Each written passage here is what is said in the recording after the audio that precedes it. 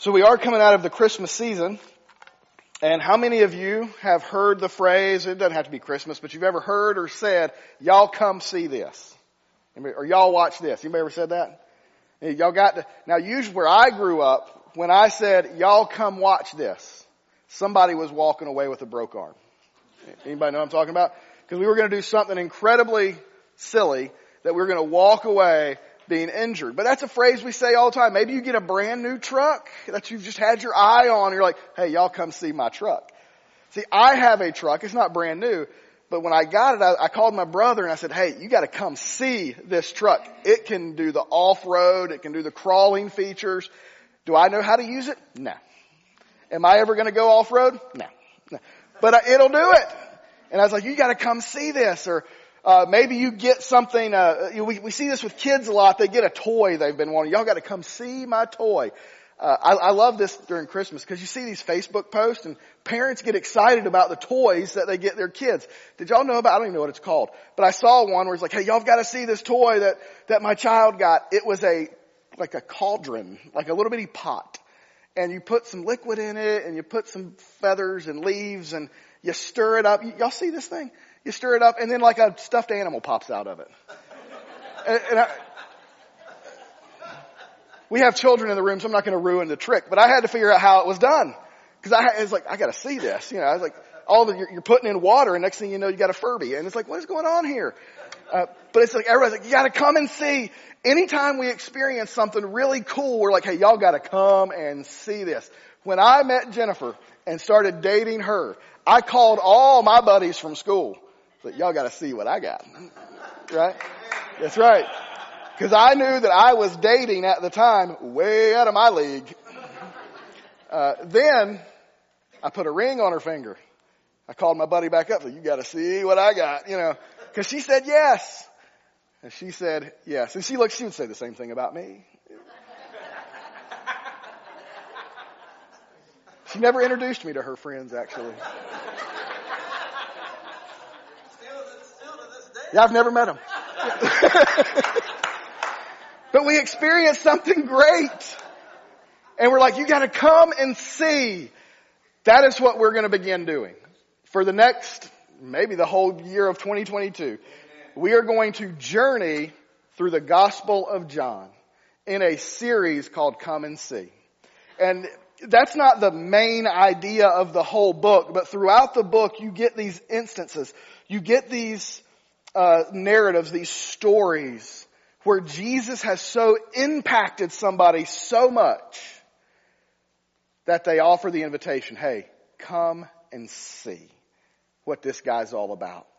Come and see. We'll see it in a couple weeks as we go through chapter 1. We'll see it again in chapter 4. You see it again at the resurrection, where it's just this idea of you've got to come and see Jesus. You've got to come and experience this because he's doing all these signs and wonders. He's doing all these awesome things. And I mean, he really looks like, and I think, and you got all these different people say, I think he's the Messiah. You got to come and see what this guy is doing. You got to come and see who this guy is. And that's what we see throughout the Gospel of John, is who Jesus is, really. And you might be thinking to yourself, well, why John? We've already got several other Gospels, and John does write from a little bit of a different perspective. But John, I'll tell you about John. The book of John is so simple. In fact, first-year Greek students can translate the whole Gospel with no problems. It's a very simple, almost like a third-grade level Greek. But yet the content is so incredibly deep that you can ponder it and think about it and study it for a lifetime. One of the church leaders of his day, Augustine, said, the Gospel of John is shallow enough for a child to wade in, and yet deep enough for an elephant to swim in. That is what we're going to be studying for a really long time, for several weeks. Now, John, at this point in his life, is an old man. John has outlived pretty much everybody who was his peers, his contemporaries. He's lived long enough to see it all start. He's lived long enough to see the church grow and blossom and develop. As a young man, John was a wild stallion of a guy. John left his privilege as a fisherman and followed John the Baptizer for a while. And then one day, John the Baptist baptized Jesus, and John decided to leave John the Baptizer, and he went to follow Jesus. He was there from the beginning. He experienced 3 years of personal, up-close ministry and conversations. He was there at the cross. Remember, Jesus is going to say, he looks at the disciple whom he loved, and that's how John refers to himself in the book, and he says, "Mother, this is your son. Son, this is your mother." Paraphrasing that. John was there at the feet of Jesus at the crucifixion. He was there when he saw Jesus resurrected and the hope of the resurrection. He was there to see the devastating hopelessness of the crucifixion be completely restored during the resurrection. He witnessed Paul and Barnabas and Silas and Apollos and Luke and Timothy and Titus and a host of others plant churches across the known world. He saw these people expanding God's territory, but John was an anchor to the foundation of the early church. As critics began to bash the church and imposters began to subvert the truth of the gospel, John was there to call out the false teachings. And he did so in his first 3 letters. 1 John, 2 John, 3 John. It's what he wrote first. As he outlived his peers, he was exiled by Emperor Domitian to the Isle of Patmos, where he recorded the great revelation. And then after his exile ended, and an old man returned, we believe, church tradition believes, he returned to Ephesus, where he lived out his days as an elder, that grandfather-like shepherd, pastoring that church. I've always found it quite interesting. Paul started the church in Ephesus. When you read Paul's letter to the church in Ephesus, you don't find any problems. The church in Ephesus is a really good church. They got things going on. And yet while John is on Patmos, he writes a letter to Ephesus as well. And he says that they have a great reputation. It's a great church, but they've lost their first love. That all this ministry that church is doing, all that's going on, they're just doing it to be doing it. They don't love Jesus. That's where he goes to spend the rest of his life, to this church, pastoring a second generation of Christians, helping them to reclaim and remember their first love. During this time, he is compelled by the Holy Spirit to write his account of the gospel. Now, make no mistake, as John's in Ephesus, I'm sure he's teaching Paul's letters. I'm sure he's using Matthew, Mark, and Luke, and he's teaching those things. I'm sure that John is bringing his own perspective to the conversations as an eyewitness. And yet at his old age, he feels compelled to write this gospel. It's a very different gospel, or a very different account, a very different perspective than the other ones. One commentator says that Matthew essentially says, this is the Messiah. This is the King. Worship him. That's what Matthew's talking about Jesus. Mark says, this is the servant who serves humanity. Follow him. Luke is saying, this is the only man among men without sin. Emulate him. Again, follow him. But John comes along and says, this is God in human flesh. Believe in him. And that's the purpose of the whole book. You can read at the end, John 20:31, these are written so that you may believe that Jesus is the Messiah, the Son of God, and that by believing you may have life in his name. The invitation to come and see is given so that you would believe. Believe who Jesus really is.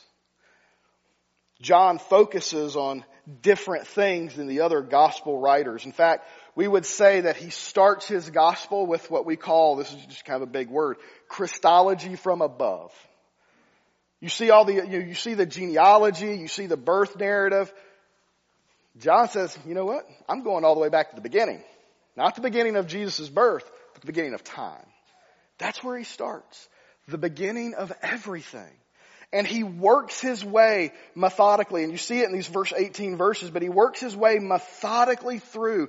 Jesus is in heaven. Jesus becomes human. And then the rest of the book lays it out. It is built around 7 major miracles and signs and wonders. We see those great I am statements. 23 times Jesus will use the I am statements, 7 main ones. I am the bread of life. Believe in me. I am the light of the world. I am the door for the sheep. I am the good shepherd. I am the resurrection and the life. I am the way, the truth, and the life. And before Abraham, this is like the climax of the whole book in chapter 8. Before Abraham was, I am. And what John is saying, believe it. Believe it. So who is Jesus? It's a question we're going to spend several weeks looking at as we look at the first 18 verses, the prologue. You know what a prologue is, right? I'm going to give a shout out to any Star Wars fans? Like 3 of you. Okay. Everybody knows this though. At the beginning of the movies is like the scrolling scene. They're setting the stage. Like a long time ago in a galaxy far, far away. That's the prologue. It's setting the stage for the rest of the film. These first 18 verses are the prologue. We're going to spend 3 weeks there probably. And we're just going to set the stage for the whole book. And we're just going to look at 2 verses today. So if you have your Bible, John 1 verses 1 and 2. Answering the question, who is Jesus? Now as you're turning to John 1, there's a few things I want to tell you. Jesus has been called a witty teacher, like Buddha. John Dominic Crossing says Jesus was a wandering philosopher who had his body eaten by dogs after his crucifixion. Marcus Bork says he was just a charismatic faith healer. Bart Ehrman, who's actually UNC Chapel Hill guy, says that he is the 1st century apocalyptic prophet. Islam says Jesus is a prophet inferior to Muhammad. A quick Google search will tell you that Jesus is just a good teacher. He's just a good guy. He's just a good leader. Some say he was just a crazy man walking around like John the Baptist. Others call him an advice giver who gives us the best way to live life. You know, it doesn't matter where you go in the world. And even atheists have a picture of Jesus. They may reject the notion that he's God and they may reject he ever existed, but everybody's got a picture of Jesus. A lot of people have the bobblehead Jesus. You know what I'm talking about? The little bobblehead Jesus that sits in your car. And as you're driving down the road, he's always shaking his head yes. It's like, can I get road rage at the guy who just cut me off and tell him he's number 1? And Jesus is like, yeah. We all have a picture of Jesus. We have the genie in the bottle Jesus. Oh, I really need this truck. I want people to come and see my truck. Genie in the bottle. We all have a picture of Jesus. But who is he? Who is he? And when we answer that question, based on the Bible, we'll better understand how to respond to it. Because he's not a genie. And he's not a bobblehead. He's not just a prophetic, an apocalyptic prophet. He's not just a charismatic faith healer. He is the Son of God. John 1, verses 1 through 2. In the beginning. Right? In the beginning. Long time ago. In the beginning was the Word. The Word was with God.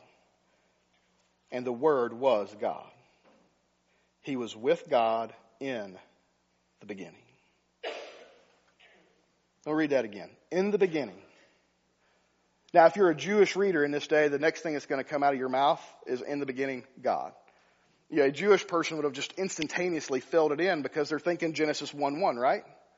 In the beginning, God. And John says, no, in the beginning was the Word. And the Word was with God. And the Word was God. Now, what is the Word? What's he referring to?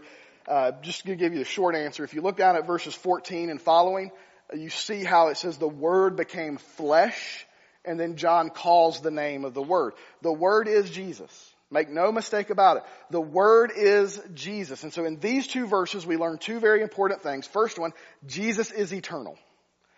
Jesus is absolutely eternal. There has never been a time in history, known history, unknown history, there's never been a time when Jesus did not exist. He was always there with God because He is God. But He is eternal. There's a preacher one time having a conversation with a guy, and the guy says, "Preacher, I know that God always existed, and I know you're saying that Jesus was with Him, but I just got to ask a question.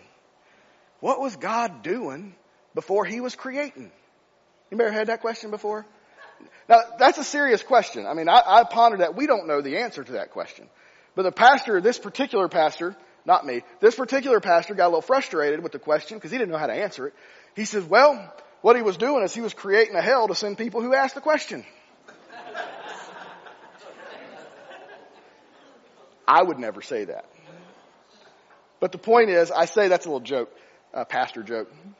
I say that to say it's a very complex thing to know that Jesus has always existed. And no, our minds cannot really comprehend the fact that there's never a time when Jesus wasn't. So that's a little bit of faith. But John makes it very clear.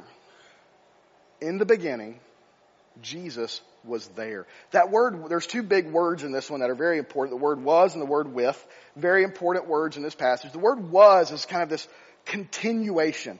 Jesus was continuing. Or Jesus has always been existing. Or I love the way this person put it. In the beginning, Jesus wasing. He was always doing it. He was always a part of it. And we have to understand, we have to grapple with this, that He is the Alpha and the Omega. He is the beginning and the end. That before, John 8, before Abraham was, because Abraham's like the greatest in the Jewish culture. Before Abraham was, Jesus says, I am. Now I gotta be careful. We're gonna get into that I am statement when we get there. But that goes back to the Old Testament. That Jesus has always existed. There's never been a time that He is not. The second thing we learn is He's divine. It says, in the beginning the Word was with God, and the Word was God. He is fully divine. Jesus is God. The Trinity is one of the hardest, most complex things about our faith to understand. I mean, we don't worship multiple gods. You know, the Jehovah's Witnesses read and translate this verse, in the beginning was the Word was with God, the Word is a God. That's their translation of the Bible. Very problematic, okay, because it's not even in the Greek. It's very problematic the way they do that. But they put Jesus and God as two separate gods. But that's not what we believe. We believe in one God who has three persons. And it's also important because it's a really popular book called The Shack. And it's actually a pretty good book, except it's theologically messed up. Okay, The Shack promotes a view of God that says there's one God who puts on masks. So it's essentially The Shack says there's three different gods. He just puts on masks to represent the Father, Son, the Holy Spirit. That's not what John says. John says that there is one God, and that in the beginning Jesus was with this one God, and that word with is this idea of face to face. They are facing each other. They are literally in complete harmony with one another. So we would think of it like this. The Father is God. Jesus is God, the Son. But the Father is not the Son is not the Father, but both are God. And it is a perfectly harmonious relationship. Everything that comes out of the words of Jesus', every word that comes out of Jesus' mouth is God's word. Every action that Jesus does is the actions of God. God sent Jesus to reveal Himself to us in a very special way. And so Jesus, you have to understand, He is completely, 100% fully God. And everything that He does, they're in perfect lockstep harmony with each other. And you might be thinking, well, why is this even important? Here's why it's important. We are all sinful people. We have all rebelled against God. And we owe God a heavy price for our sins. We are in debt to God. The only way for that debt to be forgiven is for God to forgive it. The only way the way God chose to forgive that debt was to become a human and die on a cross for our sins. Another reason it's important is these miracles we're going to look at in the Gospel of John. You're going to find yourself, or some people find themselves going, I don't know if Jesus really did that. That's hard to believe. How could He do that? Nobody else can do something like that. He's God. The lens in which we read the gospel starts here. We have to understand Jesus has always existed. Jesus is divine. And when we accept that and embrace that, then everything else in the gospel makes sense. All these miracles that seem improbable or they can never happen, it makes sense when you say, oh, He's God. Because only God can do these things.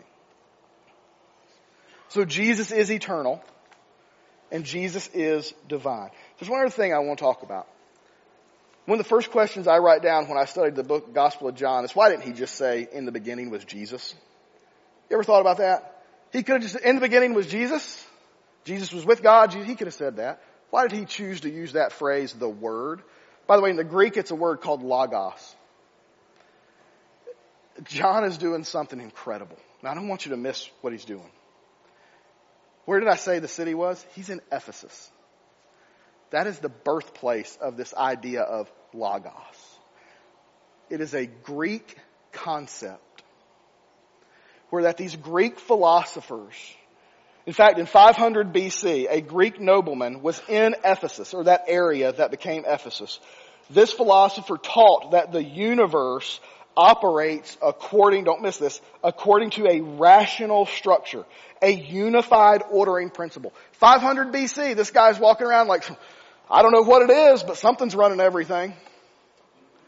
He goes, I don't know what it is, but something's creating all this. There's an ordering principle. He called it logos.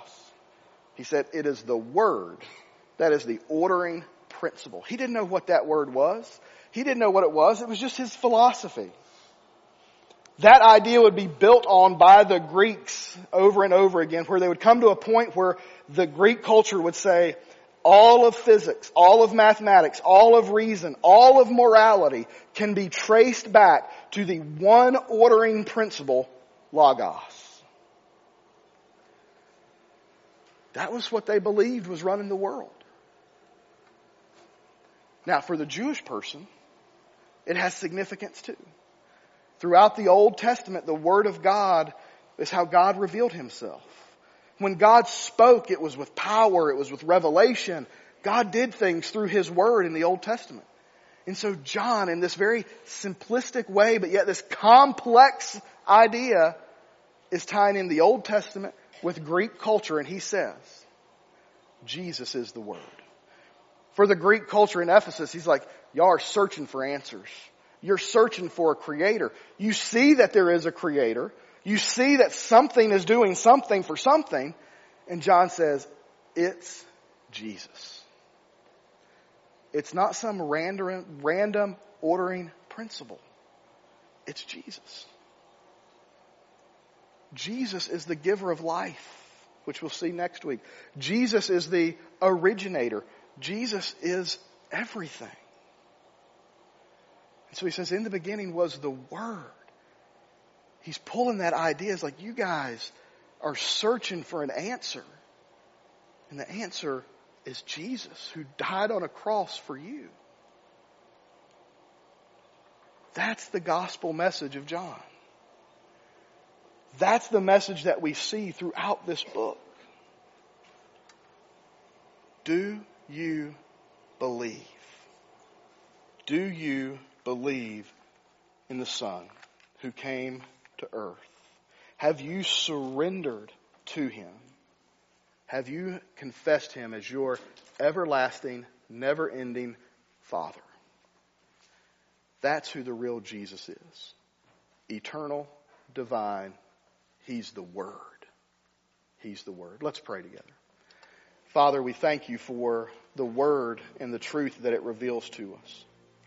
It is my prayer as we begin this study, as we begin to slowly walk through this gospel, that it would truly transform us.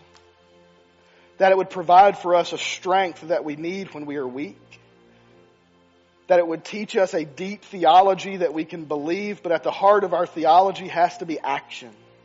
That as we learn and as we come to understand who Jesus is, that we would believe and that we would respond and that we would follow Him.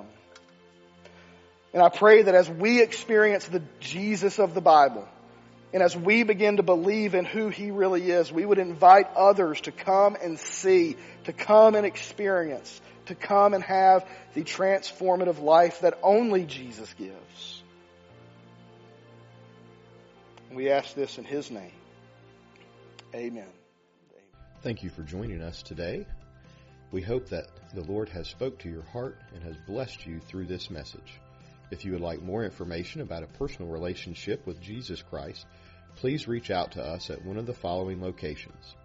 You can visit us online at ChinaGroveFBC.com/salvation or check us out on Facebook, Facebook.com/ChinaGroveFBC. Thank you and have a blessed rest of the day.